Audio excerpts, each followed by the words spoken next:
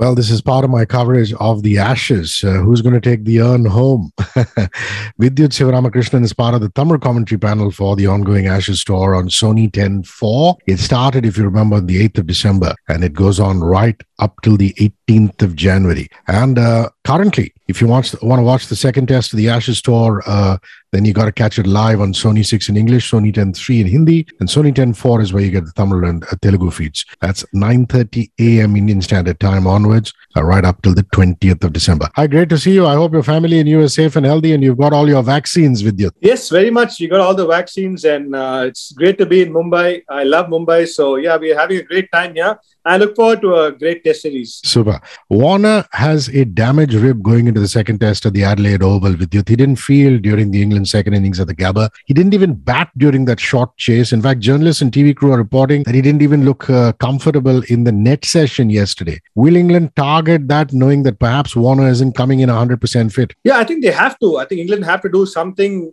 completely different from what they did the first test. So they have to come hard at Warner, come hard at Smith. I think the only weak link or so in the Australian batting lineup is Harris. So I think if they get 2-3 early wickets of the pink ball, I think they can be right back in the series. But I think they've been bruised and battered in the first test, and they have to be proactive and come up with something special to compete in the second test. A lot of people had said with you that Jai Richardson should have played in any case at the Gabba because of his stupendous performance in Shield cricket for Western Australia. And here he is coming in for Hazelwood, who picked up a side strain in Brisbane. What do you make of Richardson?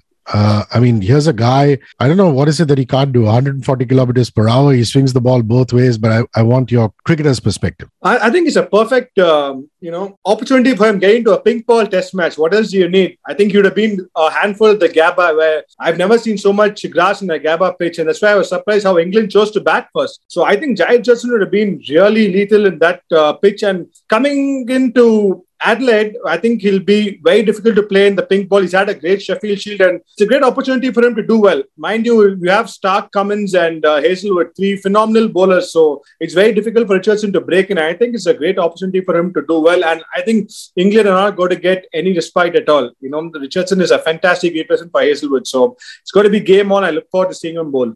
Chris Broad has gone public with it. He says he wanted to play at the Gabba. He had indicated to the management saying that he wished to play, but he didn't get to be in the 11. How much more seniority does it take to pull your weight and get into the squad?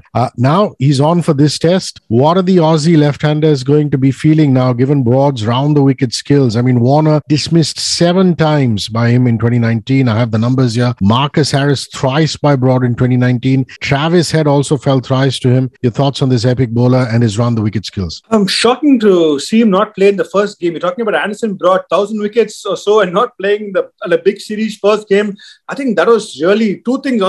England batting first and not playing Broad. Anderson were, I think, very, very surprising moves. Anyway, we have moved on from that. I think Broad, what makes him so difficult is the height in which he releases the ball. I think he's 6'5", and from that height, bowling to short batsmen, for them to get on the front foot is very, very difficult. So I think he's trouble. Warner and Harris, like I said, he's got them out 10 times together, so they're going to face a lot of pressure. And I think Anderson and Broad have to play if England have to do well in the second test. Yes, they are aging. They need to be smart about how they are going to go about having enough time to recover. But I think this is a do or die game for England. If they're going to find it difficult to come back in this test, it's going to be very difficult for them to compete in this Ashes series. So I think Anderson and Broad should play, and Broad will definitely be a handful, and so will Anderson, because you've got to move the ball both ways. So I look forward to watching them to bowl, and I think England have to do it. I think you cannot look at this test match to say, okay, do you want to preserve our fast bowlers? No. If you want to stay alive in the Ashes, you have to get your best 11 playing. Well said. Stokes bowled just 12 overs in that 9-wicket defeat for England because he had jarred his knee, but apparently he's back at full steam. Everyone was talking about what a bad decision it was to play Jack Leach in that first test. Your thoughts on Ben Stokes, considering even with the bat and out in the field, he had a very ordinary game with it? Yeah, I think more than Ben Stokes, the bowler, England need Ben Stokes, the batsman, because you've seen the records of the English batters, except Joe Root. You have everybody averaging 25 in the calendar year. So, they have a lot of work to be done there. So I think Ben Stokes has to play a big knock, like what he did in Headingley. He can't do that every time, but you need him to step up as a batsman, because what are the options you have? You have Roddy Burns, who's finding it difficult. You have a Jack Crawley sitting inside, who can be a knee replacement, but then you talk about, You have David Malan has done well, which is a good thing for England. You have Ben Stokes, who really needs to step up with the bat. And then you have people like Butler and Ollie Pope, who again showed good signs of batting well in the first innings. So yes, they have a problem of plenty. I think Ben Stokes more as a batsman needs to come good, and he is capable of it. Yes, he had a long layoff. He had some mental issues, which is not good. It's going to take him some while to get back, but he needs to get his free flow back in this test if England have to do well. And there's too much pressure on Joe Root. He has captaincy where, a lot of people are after him, and he's been quite defensive. A lot of people have really been saying that Joe Root shouldn't be captain of the side. And then he has to perform his bat as well. So it's not easy at all for him. So he needs at least two people to step up. Yes, Hamid, Pope showed some signs of doing well, and like I said, this is a big series, so England have time to come back in the series, but I think a lot of things have to be done in this test, otherwise it's going to be too late for them. So here's my question to you, Vidyut.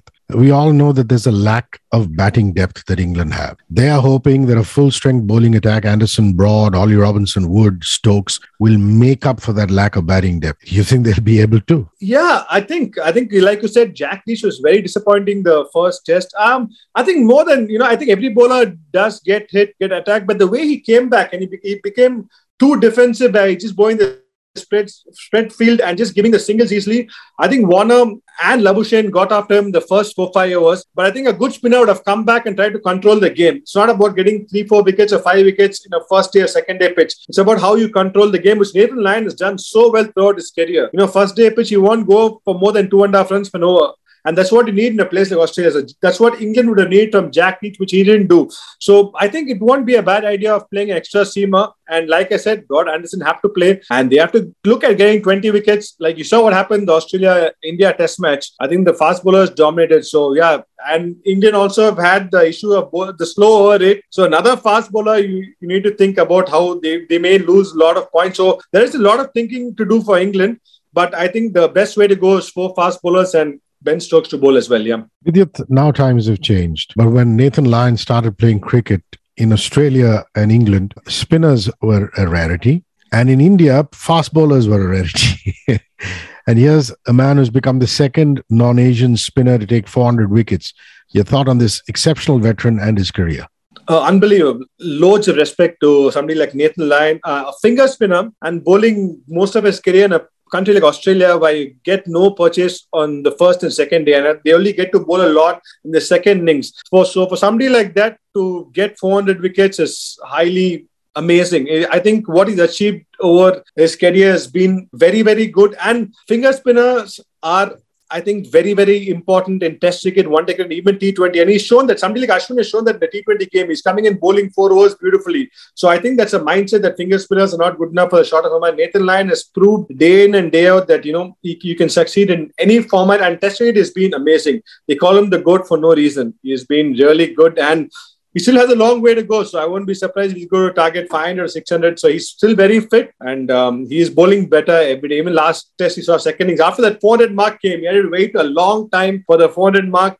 We looked at it, the Gabba, when he played India, and then there was a long break, and then first innings, he couldn't get any wicket here. But the moment he got that, he got a 4-wicket haul. So I think a lot of pressure off his shoulders, and he's only going to get better as time comes. A fleeting mention of Ashwin in your answer, and I want to take up on that. To me, it's fascinating, and maybe you can provide an insight as a fellow Tamil Nadu player. The fact that he's had to sit out on so many occasions, warming the bench, even though he's the best off spinner in the world. How does he bounce back? Does he shrug his shoulders and say, that's life? Or does he get hurt and come back with even more positive energy? How does he do it? It's a lesson for all the youngsters out there. I think it's a fantastic question you've brought up. And I just spoke to Ashwin very recently. And from that conversation, I learned that he's in a fantastic space. He's in a great space and he's just enjoying his, cricket. Because there was a point when you start thinking about all these things that are beyond your control, it's very difficult for you to perform. So Ashwin is somebody he's learned to accept that his selection is something beyond his control, and he started enjoying himself. I think he's a fantastic cricketer. Everybody knows about, how he's performed, but how he's come back, being the hiatus from playing T20 and white ball cricket. And then to come back and perform so well for IPL first for Delhi Capitals and then for the Indian team shows the kind of character he has as a cricketer. So, and like I said, when I spoke to him, he seemed in such a good zone, such a good place. I won't be surprised if he's going to really, outshine a lot of people, which he's doing at the moment. So, great chap. Sometimes misunderstood, but wonderful person. And I think he can see somebody who can become a great leader. He's somebody who reads the game very, very well. And he can, I think any IPL team should use him because he can really lead a team well and he has some great strategies, great ideas. So that's Ashwin. And he's a fantastic cricketer. And like I said, he's also, he's somebody who's getting better every day. And I think the way he bowled in Australia was something, I think he outshined Nathan Lyon this series. The way he bowled, everybody was saying he only gets wickets in Asia. The way he came and bowled in Australia showed what a true champion is. Very beautifully answered. Back to the Ashes. Memorable pink ball test that you remember at the Adelaide Oval. This year, we're going to have two of them, courtesy of Hobart coming in now. Yeah. I remember, for example, Warner hitting a 335 not out against Pakistan in 2019. He made a laughing stock Vidyut out of all those people who said batting is tough against the pink ball. Yeah. You have any great memories? I think Warner's knock was phenomenal. I like the New Zealand-Australia test match where Australia won. Hazel got 6 wickets. That was, I think that was a game where, nobody knew till almost the last ball was bowled, or at least half an hour before the game ended, which side the game was going to swing. So I think that was very, very challenging. And I loved watching that game. And it was very interesting to watch how batsmen had to completely change gears because when you play a day game, after the first 2 hours, you, especially in a place like Australia, can trust the ball and keep hitting through the line. But in a pink ball game, again, when the lights come on, you have to go back to that mode where you have to leave a lot of balls. So I think it's not easy for the batsman to get into that kind of mindset. So that was really nice to see in that test match. And Hazelwood's bowling was really good. So I love that test match. Yeah. Okay, a few questions on Vidyut's career. For those of you who are living under a rock and don't know, Vidyut Sivaramakrishnan is the only batsman in the world to hit 100 at number 11 and 100 at number 1. I'm going to take you back to March of 2001. It's Tamil Nadu versus Delhi. Virender Sehwag was a middle order batsman back then. Badri was in his debut season as Badrinath. Robin Singh Senior, Robin Singh Junior, both playing. And here's Vidyut Sivaramakrishnan walking in at number 11 and hitting a career-defining knock. We're talking 115 of 122 balls. Your memories of what is obviously a very remarkable and memorable innings for you. Yeah, I think it's very memorable because I wasn't supposed to play the game because the previous day team meeting, Robin Singh was the captain and he told me please help out with the fielding and help out with the bowlers because those days we didn't have assistant coach or a fielding coach. We just had one coach and, so obviously I wasn't meant to play the game and I was just giving catches in the morning, came back at 9:15 or something. And then I think after the game started, I still didn't know I was playing. After the game started, Robin came and asked somebody should Vidyut bat number 10 or number 11? I was like, whoa, actually, I'm playing this game. And, some of the guys said, no, Vidyut is just a slam bang player. Just send him at number 11. Let the debutant, M.R. Srinivas, who's from Mumbai, let him go at number 10 because he can defend the ball better. And I think that's pure destiny because I was supposed to go at number 10. And if I'd gone number 10, the record wouldn't have been there. So because I went at number 11, and another thing is I actually used the great Sachin Tendulkar's bat that game because Sadagopan Ramesh's brother, S. Mahesh, he had a bat which was so good and I just borrowed it from because those days we didn't have our own bat. And then after I got the 100, he came and told me this bat is Sachin's bat. So that made it even more special. Wow. So yeah, it was nice. It was a good knock. Only after sorry to interrupt. How did Mahesh have that bat? Because Sadagopan Ramesh was playing for India at that time. And Mahesh and Ramesh are brothers. So Sachin had given that bat to Ramesh and Mahesh had got it for the game. So that's how it happened. And yeah, it was nice. It was something, obviously I wouldn't have dreamt of doing that, but I came to the 80s and then I thought, whoa, okay, I have a chance and it just happened. So yeah, it's something which I'll cherish forever. 17 fours and 3 sixes in that 115 of 122. Delhi really under the cosh, if I could call it that. His first class century. 4 seasons later, you saw a battle against Hyderabad where you scored one from number 1. So you want to talk me through that? Yeah, that's also pure destiny because I always don't take strike at all. If I don't take strike, it's number 2. So that game I opened, Sadagopan Ramesh was in India duty and he came and said, nothing doing, you have to take strike. So again, just destiny. And I opened rings. So I was meant to score a big, not 100, but I was meant to contribute to it. Number 11, just going and enjoying myself. But there's a lot more responsibility. So again, it was pure destiny. Like I said, I had to face the first ball because Ramesh said, nothing doing, you have to face the first ball. So it was good. Yeah, something to cheer about.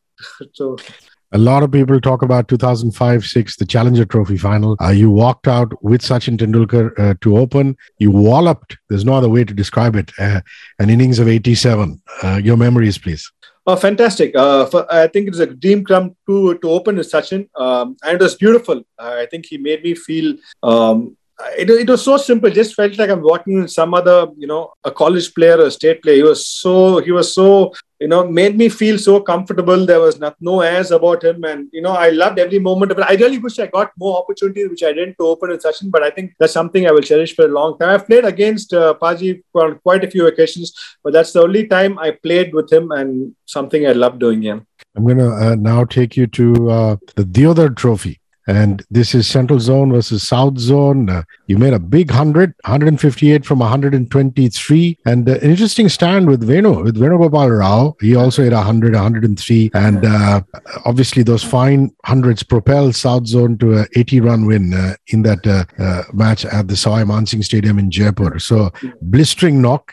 So I'd like you to comment on it. Yeah, I think it was a knock where sometimes as a batsman you're on your zone where just everything goes so smoothly and so nicely. I was just hitting the ball where I wanted to, and it was a great feeling. But the only flip side of that knock was the same day Rohit Sharma got 140, and all the selectors watched that game. So none of the selectors were there watching my game. So, but I think Indian cricket needed Rohit Sharma, so I'm happy the selectors were there watching him play. But the only thing is nobody was there to watch that game. But yeah, it was nice. I really enjoyed playing that game, and I could have got a double 100 that game because I got the 42nd over actually, and I was 158. So at that time we didn't have the maturity to think too much. So I'm happy. Yeah, it just went off well. So yeah, I'm going to take you to 2008, November of that year. I know that you had about 3 lean seasons. So what is your mental makeup when you were going into that game against Karnataka? Also, apart from you having 3 lean seasons, Vidyut, you were coming in at 51 for 3. I mean, Badrinath and Dinesh Karthik were back in the hut, and you had a debutant, which is Arun Karthik for company. And then suddenly you just start this clean hitting and you score 193 against Karnataka. So talk about coming in from a lean season and doing what you did. Yeah, it was hard. It was very, very hard because I was a player who I never had the settled feeling. I batted at number 11, then I opened, I batted number 5, number 4, and then I batted number 8 for a long time. So that always got into me. Like the first 4 years as Ranji Trophy, I played as a left-arm spinner and I batted at number 11. And after I got the 100 number 11, I started batting at number 9, number 8. My batting side, going ahead, my bowling side dropping a bit. And then suddenly I opened for a couple of years. So all this really worked in my mind. It never gave me a settled feeling. But what I appreciated about that season was Dinesh Karthik was a captain, and there's something which really made a big difference, that he came and told me that before the season started that whatever happens, you got to play every game at number 5. I think that really made a big difference for me. And, a captain coming, telling me, even if you're going to score 0 all the games, you're going to play. So I really appreciated that from the captain. I felt secure that season. The first game, I got 70 against Maharashtra. The second game was a good opportunity for me. Like you said, the Badri Dinesh were back in the pavilion. Arun Karthik was there, and Arun Karthik was going berserk. So I had to play second fiddle at the time. And by that point, I was a lot more responsible as a person, responsible as a player. So I knew it was a good opportunity for me. And yeah, again, like I said, that's a knock where I was in complete control of what I was doing, and something I tried. And I reached my 50 with 100, 50 with the 6, 100 with the 6, 150 with the 6. I wanted to get my 200 with the 6, but I got stumped. So I tried to, emulate Sehwag, but not this time. So yeah, so it was good. It was a special knock, which I really enjoyed. Yeah. Well, that's life in cricket, being stumped at 193. I remember one knock distinctly, really amazingly, because it was a dramatic last ball win in the IPL, May of 2008. You hit 40 from 23 balls. You got out attempting the pull shot. I mean, here's Glenn McGrath, Mohammad Asif, and you were handling the short and full deliveries very, very well. So your memories of that particular game, if I'm not mistaken, Stephen Fleming was with you. Yeah. Talk about that T20 game. CSK versus DD. So that was Fleming, the player, the great captain he was. I got 57 the first game against DD, and McGrath bowled shot to me, and I was trying to pull, and I got the 18th over or something. And then 2 games later, we were playing DD again, and Fleming took me to the net and said, Begra is going to bowl short to you. And I just wanted to practice the pull coming on the front foot. And he was a player, by the way. He's not a coach. So this is the kind of, great instincts he had. So he chucked around 100 balls to me. I played the pull shot. And the next day, the first 2 balls, Megra ball short to me, and I pulled Megra for 4. And I had a lovely smile about it with Fleming was on the other end. So he was such a phenomenal, reader of the game. And yeah, the first year the IPL was good. It's just that we didn't have the maturity to understand how to play the format because India won the World Cup in 2007. Then we had this big event coming up. So for us, it's all about going and hitting every ball. So yeah, I wish if I had maybe played 4-5 years later, I would have been a lot more mature how to go about things. But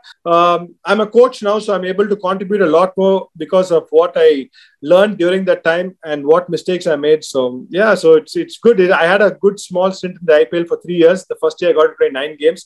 I could have done a lot better if I, if it was a lot more mature how to handle situations, but no regrets. Yeah. I just want to know, mates of yours who you enjoyed batting with. You talked about Sachin Tendulkar, but in Tamil Nadu, for example, we talked briefly about that Hyderabad game where you got 100. I remember Badrinath and you were inseparable. You played almost 30 plus overs during which you added over 200 runs. So, batting partners, guys you enjoyed playing with in the Tamil Nadu side.